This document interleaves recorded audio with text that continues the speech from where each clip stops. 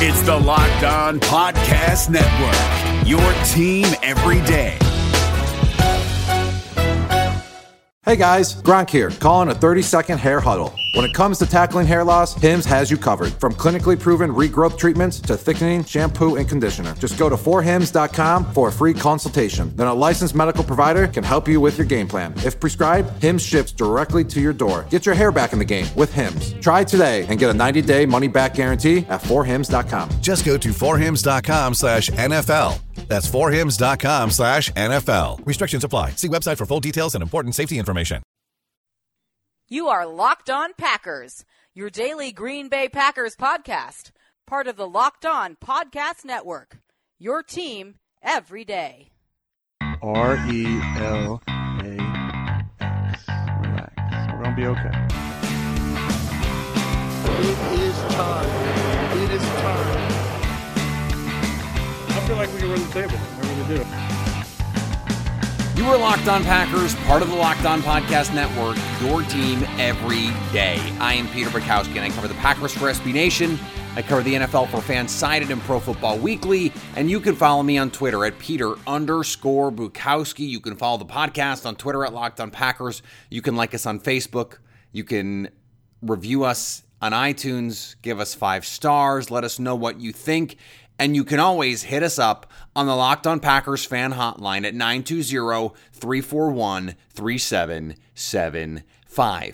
It is Raiders week 3 of the exhibition season, and it doesn't look like we're going to get very many of the starters. Aaron Rodgers running with the scout team, and it does seem like Deshaun Kaiser is going to get a fair amount of work. Brett Hundley is going to get some reps. Mike McCarthy said Kaiser has actually gotten more reps than Hundley this week, which may hint that this number 2 quarterback race is narrowing. We're going to get to this quarterback race later in the show. I want to lead off the show talking about a different issue, and that is the new lowering of the helmet penalty. This is a question I got yesterday, and it is something that I have discussed seemingly ad nauseum on Twitter over the last week or so. And I want to start at a very simple place. The idea of trying to make the game safer by protecting the tacklers rather than the tacklees, rather than the guys being tackled, is an admirable goal by the NFL. And it shouldn't be hard to figure out why this was a goal that they set out to try and achieve when you have someone like Ryan Shazier, who we saw at the game last week, who can barely walk and who, on a fairly routine play, made a fairly routine tackle and may never walk or run normally again, much less play football, because of the way that he made a tackle. And it was not a vicious tackle. It was not a violent tackle. It was a normal tackle. But Ryan Shazier made the tackle in this seminal game. And I think we are going to come to consider this game a seminal game with his head down. And his spine got compressed. And I will be honest with you, as someone who played football growing up, even before Friday Night Lights and Jason Street, one of the central characters, if not the main character of the pilot and moving forward, before he was paralyzed in the first episode, I hadn't read the book, I hadn't seen the movie, none of this had come out yet when I started playing the game. One of the reasons I didn't like to tackle was because I didn't like to drop my head. And it seemed like everyone who tackled was okay with dropping their head and making contact with someone else's helmet. I didn't like the danger that put me in. I didn't like the precarious situation my head and neck were in. Did make me feel comfortable. I didn't like playing defense. And some people do, and plenty of people do. And that's fine. It wasn't me. I ended up being an offensive player, and it ended up not being a problem for me. But early in my high school career, even, I was a defensive player only and was a backup offensive player. Now that flipped as a senior, but the point is, the correct way to tackle is with your head up. so you can see what you're hitting. This was a Mike Singletary thing. Hall of Fame Bears linebacker, not so Hall of Fame coach, to say the least. But he was a guy, he said, he was famous because his eyes, his eyes were wide open. And for football players, that is pretty rare. He looked like a crazy person on the field. He really did. And his thing was, you can't hit what you can't see. So you have to keep your head up and your eyes open to make a tackle. This rule, and defensive players are not stoked about it. Charles Woodson has railed against this rule. Richard Sherman has railed against this rule. And what we have to understand is, first and foremost, any rule is going to be called inconsistently. That's just the nature of sports. All fouls are called with some inconsistency. So there are going to be some bad calls. But any rule that aims to make the game safer, head, spine, neck, these are rules worth pursuing and worth figuring out, worth practicing until the referees become more proficient at calling them correctly, because it is difficult to make these calls at 100 miles an hour. It is extremely difficult. I understand that. But a friend said to me, well, how do you make these decisions as a defender going that fast? And the answer is simple. There's no decision. If you tackle correctly, if you tackle the way it's taught, a form tackle, your head is up. Your head is up. So you should never be in a position to have to make a choice about whether your head is up or your head is down. Now, if you want to quibble about these rules, I think the way that you can do that is by saying, well, it doesn't seem like they're as willing to call offensive players, who it is much more instinctive for an offensive player to, as he's going to go try and break a tackle, lower his head and try to run someone over. That is instinctive. You would do that with or without a helmet. One of the reasons the game has become so violent is because the equipment has become like body armor. Rugby players don't tackle the same way NFL players do because they don't have shoulder pads and helmets as weapons. They just have their bodies. And if they were to do that, they would separate their shoulders. They would hurt themselves. This is the problem the NFL has. The pads and the equipment make it so players can take unnecessary risks with their bodies. But I mean, even Richard Sherman complained about this. And look, I know Packer fans, they're out there playing the world's smallest violin for the Richard Sherman tears. I get that. But his complaints were, you're running downfield, and he basically said, I dare you to try and make this tackle without lowering your head. Well, here's the thing. You can do it. There are plenty of tackles every game. The fact that this is not called every play is proof that you can make a tackle without doing it. I understand the instincts. I understand that this has not been called your whole career to this point, and so it's weird. I don't care. Brain health, spine health, neck health, it's too important to not do everything you can to try and prevent needless hits. And I understand the criticism of these things that say, well, you're never going to get all of these violent parts of the game out of football. You're not. And you shouldn't try to, because there are plenty of legal clean hits that are violent. I mean, I can think of a ton of them. I remember in practice, not to go all Uncle Rico on you, but I remember in practice, I lit a guy up in a clean way, and he got up and he was stoked. Like, yeah, let's go. That's part of what the competitive spirit is about.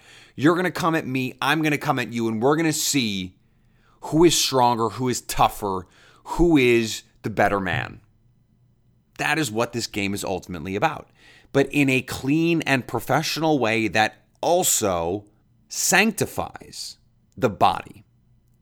These players have such a narrow window to make money.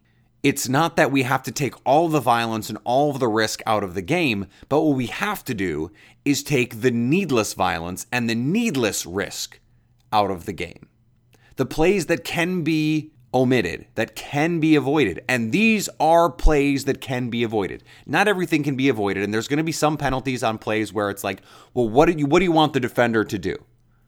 Because he is starting his run at a certain aim point, and within a millisecond, the receiver has changed that aim point, and things are going to happen. That just sucks to be a defensive player. And we're just going to have to live with those plays. That's just life. But that doesn't mean we shouldn't also try and take steps to make the game safer through these kinds of measures where you're taking an avoidable play, where you're actually protecting the defender rather than the offensive player, and saying, we want to protect you from yourself.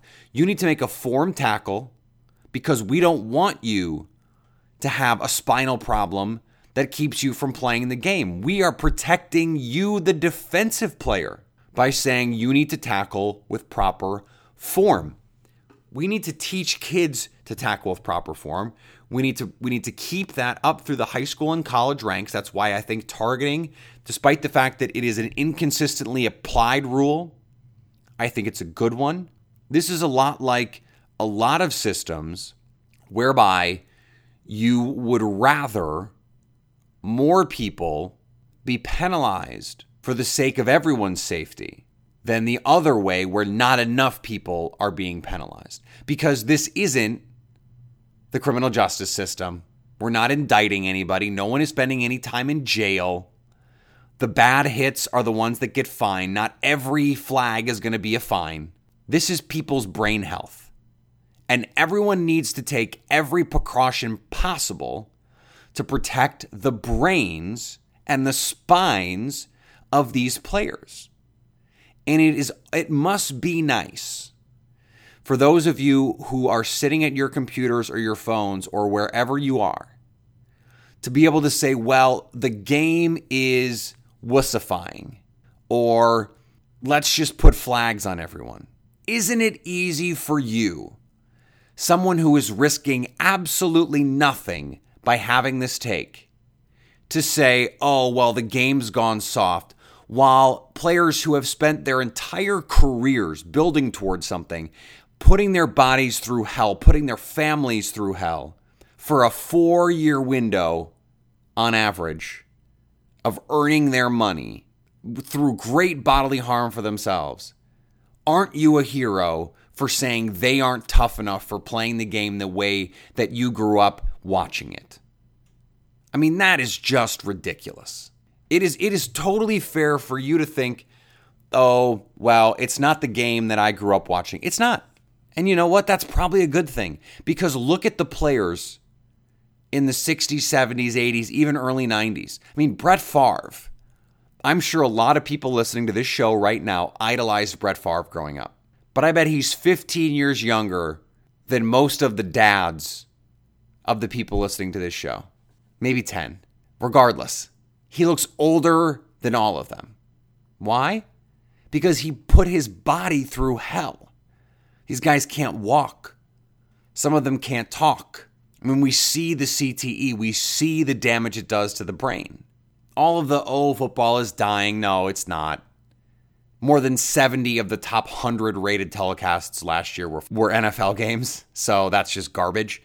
But we can't take any rule, even if it is inconsistently applied in year one, and say this is a bad rule, the league needs to do away with it. It's not a bad rule. If the problem is the application of the rule, then we have to give this rule time to grow and evolve and change, and for the referees to get better at calling it, because it's a rule designed to protect players. And if we want to protect this game, then we have to protect the players, not from everything, but from the things that are avoidable. That is the point. That has always been the point of personal foul penalties and unnecessary roughness penalties. It's that they're unnecessary. You can make a big hit. You can blow a guy up. You can beat a guy down, as long as it is appropriate and fair within the rules, and as long as everyone is being safe. Every NFL player, his body is his livelihood.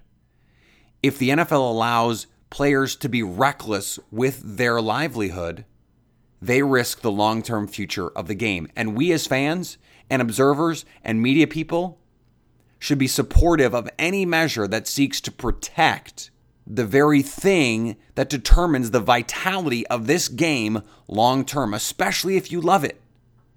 If you love it, you have to be protective of it. And speaking of being protective, I want to protect really good journalism. And that is what The Athletic is seeking to do. I understand not everyone is used to paying for digital content. But when you were growing up, and maybe you didn't do this, maybe your parents did this, they bought a newspaper. And the newspaper didn't just magically appear on your doorstep, did it? You had to pay for that newspaper. And if you can still go buy newspapers. If you want the best content, you should be willing to pay for it. And that's what The Athletic believes. They are a subscription-based publisher hoping to create smarter sports coverage for diehard fans like you. The model's simple. No ads, no pop-ups, no autoplay videos. Instead, readers subscribe for authentic, in-depth coverage written by journalists who know their teams inside and out. The coverage is going to go beyond game recaps, trade speculation, to provide you with smarter analysis and a deeper perspective about teams and the league that you care about. Subscribers get access to local and national content with your subscription, so you wouldn't just get the Packers, the Badgers, the Brewers. You'd get the national coverage, the fantasy football coverage. Everything that comes with the Athletic subscription is there for you. Subscribe and be a part of the future of sports journalism. And I want to give you a discount. I'm going to make this really easy for you. I'm going to give you 40% off your first year subscription. That's about $3 a month, less even. I mean, you can't get 2 sodas in a month for that much. You go to theathletic.com/LockedOnPackers. That's theathletic.com/LockedOnPackers, and you'll get 40% off your first year. Hey, listen up, FanDuel fantasy players. Your day is about to get 20% better. This is Vinny Iyer, host of Locked On Fantasy Football here on the Locked On Network, and I have an offer for you. Start playing fantasy this football season, and FanDuel will give you a 20% bonus on your first deposit. That's up to $500. That's a big-time bonus, and all you need to do to claim it is to make your first deposit on FanDuel. I love the fantasy contests they have on FanDuel. So many different ways to play, cash games, tournaments.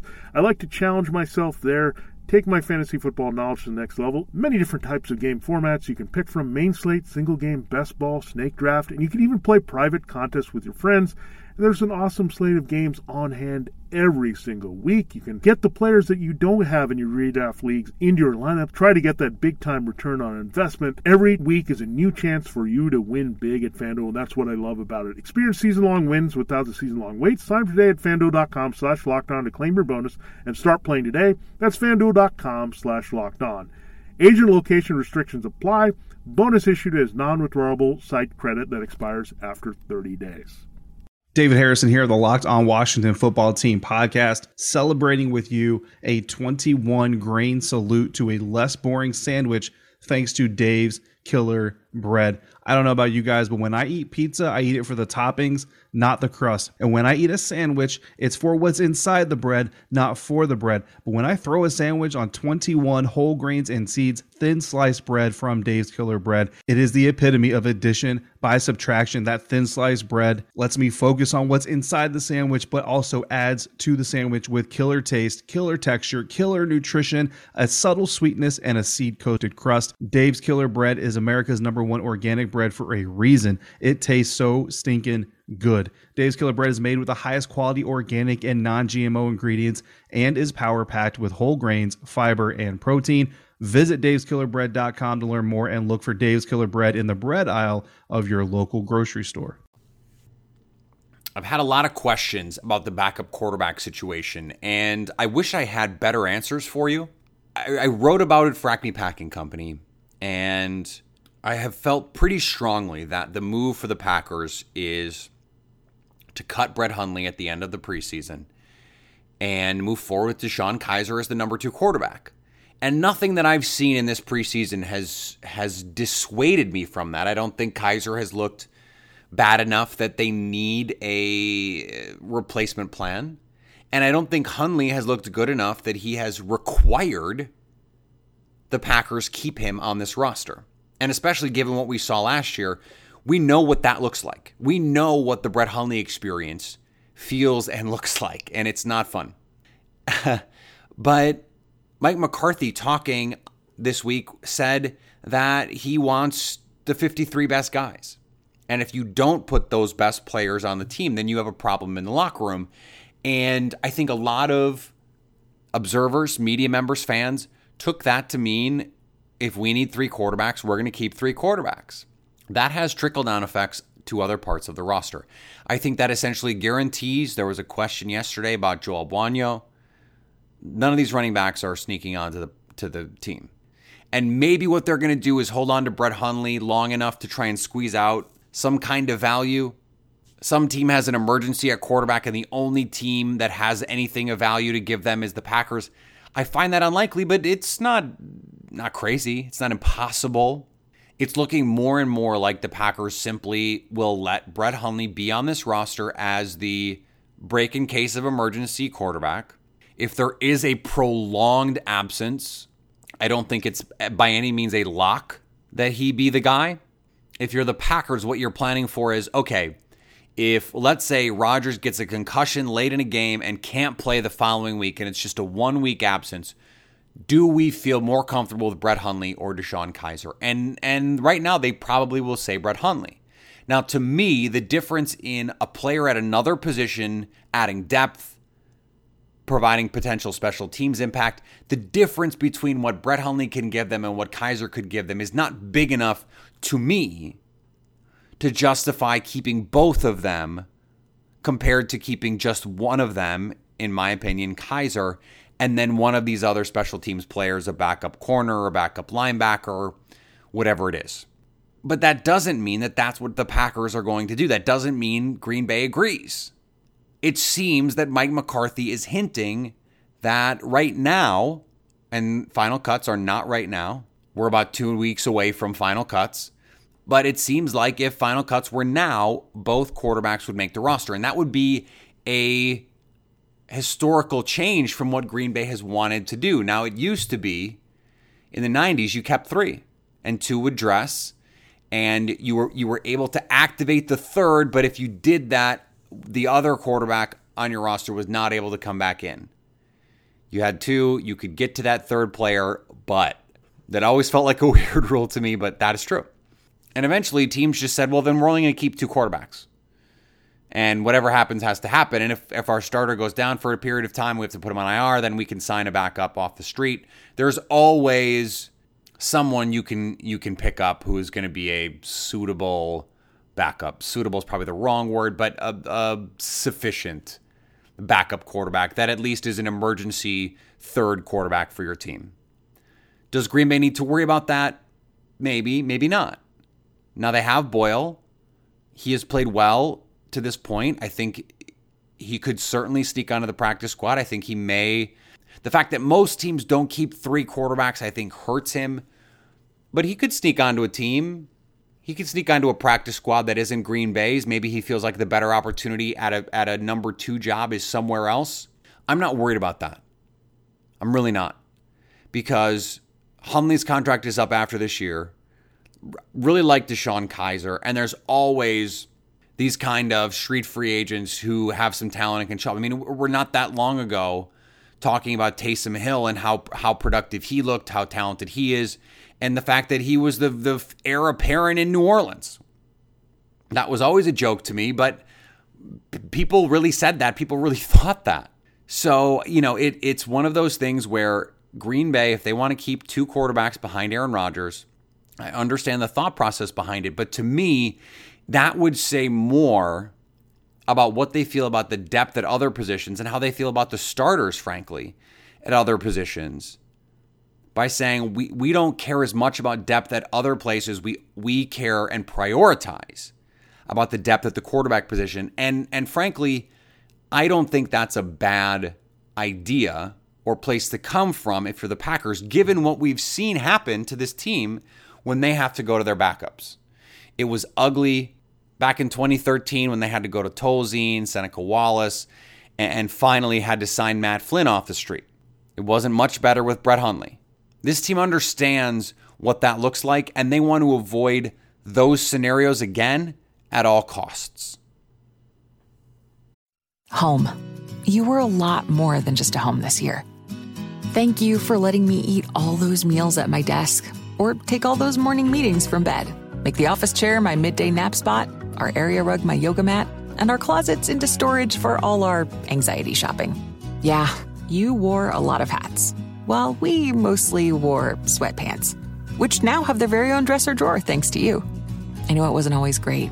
We accidentally killed a lot of plants, learned a lot of really bad dance moves, relearned a lot of 4th grade math, spent a whole month rearranging the office furniture every day, but you always gave us space to sleep it off.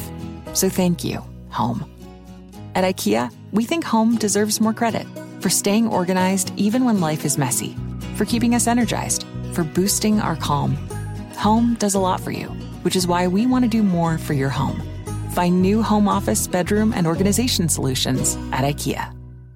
Hey everybody, this is Jason Buckland, and let me welcome you back to our podcast, In Conversation with Shopify Plus. Now, Season 1 was all about the biggest names in business. Steve Madden, Danny Reese, Chip Wilson. But wait till you hear who we're talking to now for Season 2. Philip Krim, CEO, Casper. Webb Smith, founder, 2PM. Kyle Kadakia, founder, ClassPass. Heather Hassan, Trina Spear, co-founder, co-CEO, Figs. Chris Saka, co-founder, Lower Carbon Capital. Ariel K, CEO, Parachute.